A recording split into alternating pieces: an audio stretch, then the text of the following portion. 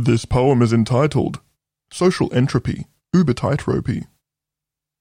Qualitative analysis attempts to glean meaning from textual phrases, mind, context.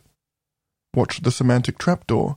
You haven't asked what they mean by fucking blah blah. How is blah blah defined? Right, and now sentiment analysis and fucking network effects. Yeah, general sense understanding. We got this. Don't try to make out more than that. Not another vague fucking circle jerk research paper espousing the enter critical lens, qualitative, neither nor any of it. Really? Rigor?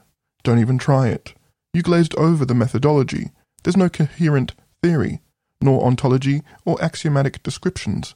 And ultimate purpose and benefits? Largely inconsequential. Spare us the grey hair? Assess impact well in advance. Does anyone fucking care?